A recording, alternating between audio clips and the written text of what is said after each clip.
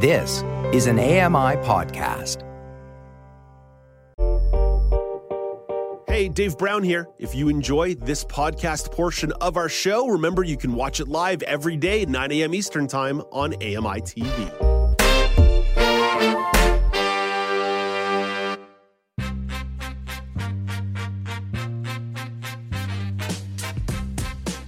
Welcome back to Now with Dave Brown on AMI TV. I'm Alex Smythe filling in for Dave. He will be back on Tuesday. So, media programs are always trying to connect with their audience, and AMI, we're no different. Whether it's through the Now with Dave Brown program like you're listening and watching now, it's Daily Bold Question. Audience engagement is important, hence why I keep asking you to chime in on the daily poll. But, of course, there are other ways you can reach out and say hi or weigh in with your thoughts about high-profile topics, and that's through social media. And communication specialist Greg David stops by to chat all about TikTok. Greg, I'm sorry. How are you? First off, clearly I got Dave on my mind. How are you doing today? I'm doing great, Alex. How are you? I am not too bad. So, how has TikTok been a great platform for AMI to connect with the Canadian pan disability community? Yeah, I mean, TikTok is where everybody's at. There, whenever you're trying to decide what social media platforms you want to be on, obviously Facebook and X are there, Instagram as well. But TikTok is the newest platform that that AMI has joined as a company, and it's been really interesting and fun to engage with people. I mean, since we joined, we already have over 13,000 followers, and we have almost 400,000 likes for our videos. So it's just another way of spreading the word about what AMI does through these little quick bits of information. We provide little bits of, promos, different clips from specials in our TV shows, and they're really starting to resonate with our audience. Well, that's obviously great to hear. But what is some of the content that's being put up there? Well, I mean, just recently there was a conversation between yourself and Dave and John Lepke talking about Air Canada's Sunshine Tag program. Air Canada, the lanyards program. Yeah. So that just went up earlier this week, and it's already it's got almost 900 views already. All Access Comedy, which is a special that debuted on AMI TV last week. We've got some clips from that, and it's all not only to engage in the conversation, which is what you want to do every day through the daily polls and through your conversations, but also introduce people to who AMI, who we are as a company and the type of programming. That's the hardest thing, Alex, is getting the word out about who we are and what we do. And so we're doing it on TikTok. And obviously TikTok is very much a visual platform, visual medium. Yeah. So how are we ensuring accessibility is being maintained? Because for us at AMI, accessibility is, at the forefront of everything that we do. Yeah, and it's a great question. And it's something that, thankfully, it's something that we already kind of do automatically to make things accessible. So if you're a member of the deaf and hard of hearing community, there are subtitles, but also the clips that are there, even though they are visual, we always put clips up there where somebody is speaking and having a conversation, or they're describing what is happening in that clip. So if you're a member of the blind and partially sighted community, you're always going to have, it's always going to be accessible to you. So really proud of the work that we already do automatically, and it fits perfectly on a platform like TikTok, even though it's visual. Well, that's great to hear. And also, too, I'm curious, Dave. I did it again, Greg. I am so sorry. Take Monday off, Alex. Don't worry about it. Just take Monday off. Oh, thank you. Yes, a holiday off. I will certainly plan to do that. So in terms of how AMI approaches the different types of social media, because we are on Facebook, we are on X, we are on TikTok, how do we kind of just incorporate and focus in terms of each specific platform's strength when we're posting and creating content to share with our fans and audience? That is such a great question. It's a challenge that we face every week in the marketing department, is that all of those platforms that you just mentioned are very, very different. So the messaging has to be different. Something that you post on Facebook doesn't necessarily translate to X in the messaging, and certainly doesn't translate to something on Instagram or TikTok, because TikTok, it needs to be kind of fast and catch your attention right away. Instagram is very, photo and video, oriented, but you can be a little bit longer with your clips. So it's really really something that Cassandra Chaddock, who is a member of the marketing and communications team, that's a thing that she does every day is figure out which clips are the most appropriate and then how to tweak that messaging for those different platforms, because they're all also different, like you said. And of course, always make them accessible. Absolutely. Yeah. And all the great work that you guys do in communications and marketing, always making us on camera people look, and even when we inadvertently blurt out the wrong name on broadcast.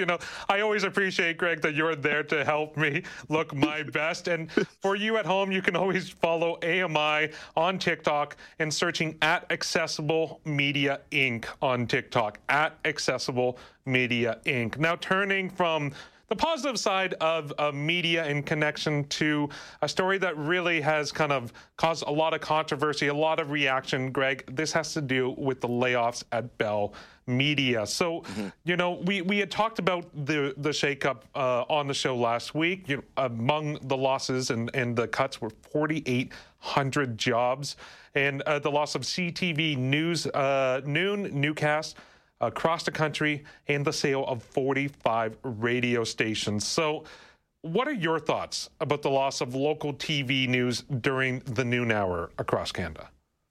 I mean, as somebody who's worked in the media ever since I got out of college, it's just heartbreaking to see that this continues to happen to journalism and news reporting and that type of thing. So, I mean, it was shock initially, and you look to see if there are some names that you recognize. But when it comes to Noon specifically, I mean, for some people, that's the only time that they are checking out the news, is that you're sitting down and you want to know what's happening in your community. So that's certainly a big loss when it comes to that. I think that sometimes we get caught up, if you live in a big city like Toronto, or Montreal or Vancouver, it's easy to say, well, I'm already getting the news that I need. But what if you live in a really small community and you're not aware of what's happening in your own community, and you're not on social media, and maybe you don't have a newspaper because the newspaper it is no longer available in your community either? A noontime broadcast is sometimes the only place that you can get it if you're in a smaller community across this country. Well, and one thing too, because I when I was coming out of school, I had part of the internships that I would do, it was working at Global News and other news outlets, that the noon hour broadcasts were always something very unique, because it was the first opportunity, especially on the TV news side of things. You're starting to see what the reporters are working on that day. You're getting that first hint of, this is the stories that they're chasing, the information they're gathering. Whereas if you're getting information right at the start of the day or later, either the story is just breaking, there's no actual follow-up or context, or the story's already a few hours old. News at noon seemed to be that first hint of, this is what's making news today. You are absolutely right. It's the preview of what's to come at the supper time, and then maybe the late night news as well, because the morning stuff, that's all covering what's happened overnight, right? So yeah, you're absolutely right in saying that that's the preview of what's to come in your community specifically. Yeah, and talk a bit more about like the impact on communities, because one of the positives we did see come out of these cuts was the fact that a lot of the community radio stations were bought by other corporations, trying to kind of keep those afloat, or at least carry them on in some way, shape, or form. But what is the impact when news is taken out of local or small communities? I mean, I live in a small town outside of Ottawa. And so, before that, I was in Toronto. And so it was always about the Toronto news. And it wasn't until I moved here that I realized how important it is to have community news that isn't Toronto based. When I tune in to watch the news out of Ottawa, I'm finding out what's happening, yes, nationally and internationally, but they're always setting aside time to talk about what's happening in the Ottawa area. And so, that's the only way that I found out that after a snowstorm, you need to have your car off the road or you're going to get a ticket because they're plowing. That's the only way that you can find out that the Rideau Canal hasn't, frozen over enough that people can be on it safely. Of course, there are going to be people that say, well, you can go to social media for that information. And I get that. But where else can you sit down for an hour and find out about what's happening not only around the world, but in your own backyard? And I think that that's what I think people forget about. It's very easy to say, go to Facebook or Twitter to get your news. But for me, it's kind of appointment viewing to sit down for that hour and a half and figure out, okay, what's going on around here that I need to know about in the Ottawa area, the Gatineau area, or right in my small town. Absolutely. How optimistic are you about the the local stories and the kind of the community reporting that will continue to happen going forward, and in light of these radio stations and the community kind of outlets being bought and maintained, and just more broadly in terms of as the world of news and media coverage evolves. I mean, it's a kind of wait and see approach. I mean, as you mentioned already, there are some radio stations that have been that CTV is selling off that's being bought by local communities in the area. And they say that they're going to keep all of those people employed. And they say that they're going to, keep the community news going. So I think on the front of it, when you say things like that, I get really excited and hopeful as well. But then, everyone's been talking about how radio isn't making any money. But where do you draw the line at obviously it's important to make money. But that's why I have a job, because I want to make some money. But, where do you draw the line at service and being able to service your community? And I don't know whether social media is the answer to all of those, and to say, well, I missed that, so I'll just catch up on Twitter or Facebook to find out what my news is. I don't know whether that's a viable option to a traditional news television broadcast or a radio broadcast either. And let's dive into the social media side of it, because as you say, you can check out Twitter, you can check out X or Facebook or even TikTok, and a lot of people gather news that way. The challenge is what news organizations do, what news programs do. Oftentimes, they bring in editorial approaches. They verify, they vet information before presenting it.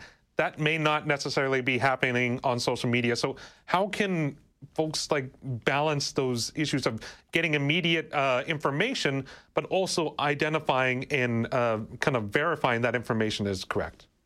Yeah, it's really, really tough because, depending on who you follow on X or Twitter or Facebook or any of the other platforms, you're kind of getting that one side to the story. And, especially when if you are of the mind that if it isn't what you believe in, then it's fake news. I think it's really, really hard to fight that. But I think if you really want to find balanced stories, you need to find different sources. So you may follow, let's say, the Toronto Star. I'm just picking that out of the air. You might want to go to the Toronto Star and read a story, but then you might want to go to the Globe and Mail and read a story that's similar to that about that same topic. Maybe you want to go to CNN. Maybe you want to go to Fox News.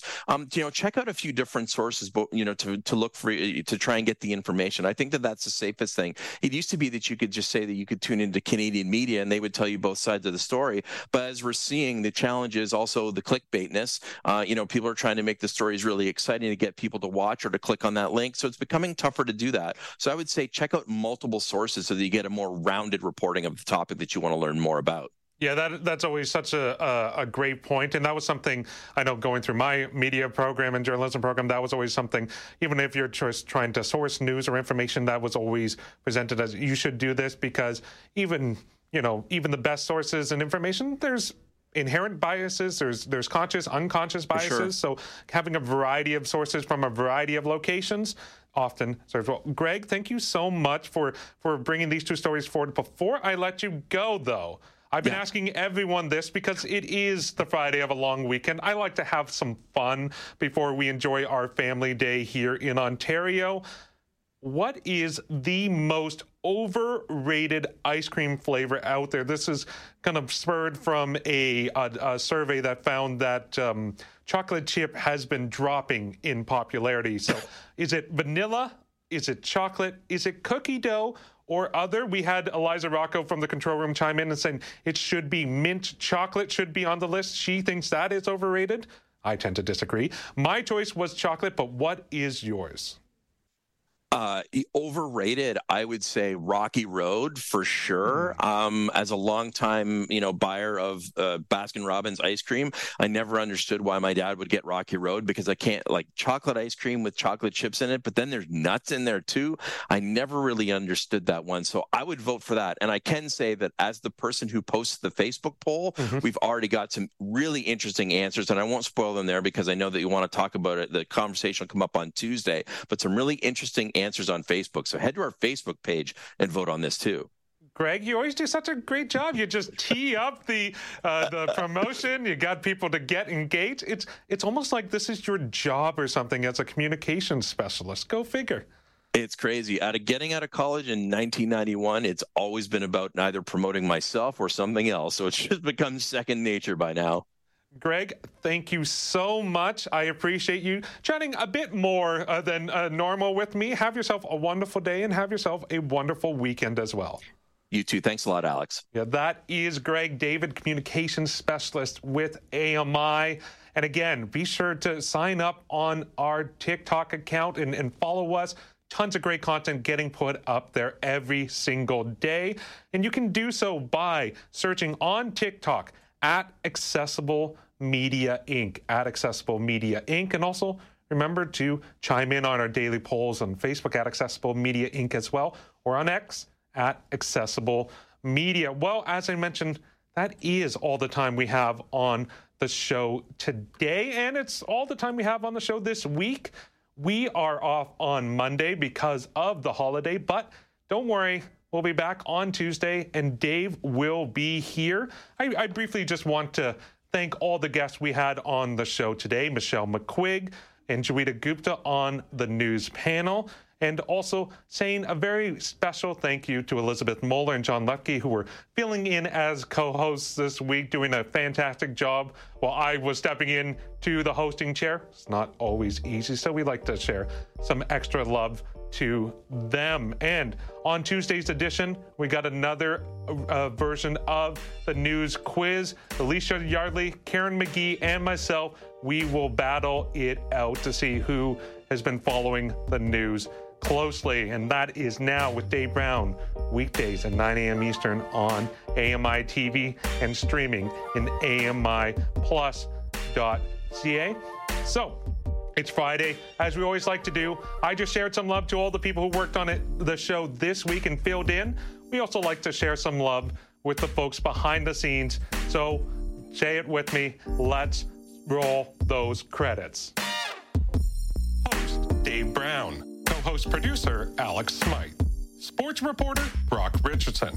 Entertainment reporter, Laura Bain. Contributors, Ramia Muthan, Nisreen Abdel-Majid. Senior show producer, Andrika Delanero. Visual producer, Bruce McClarion. Producers, Paul Daniel, Marianne Dion-Jones, Bob Pagrak.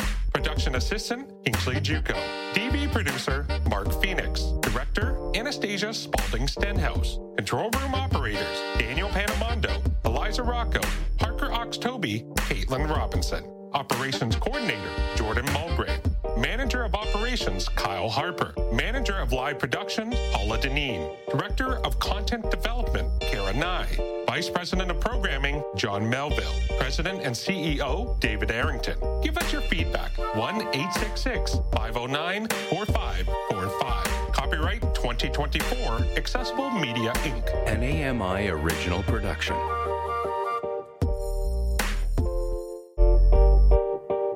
Hey, Dave Brown here. If you enjoy this podcast portion of our show, remember you can watch it live every day at 9 a.m. Eastern Time on AMI TV.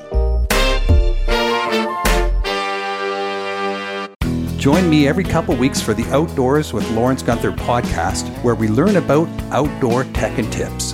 Plus, we look at news affecting the environment. AMI's Outdoors with Lawrence Gunther is available from your favorite podcast provider.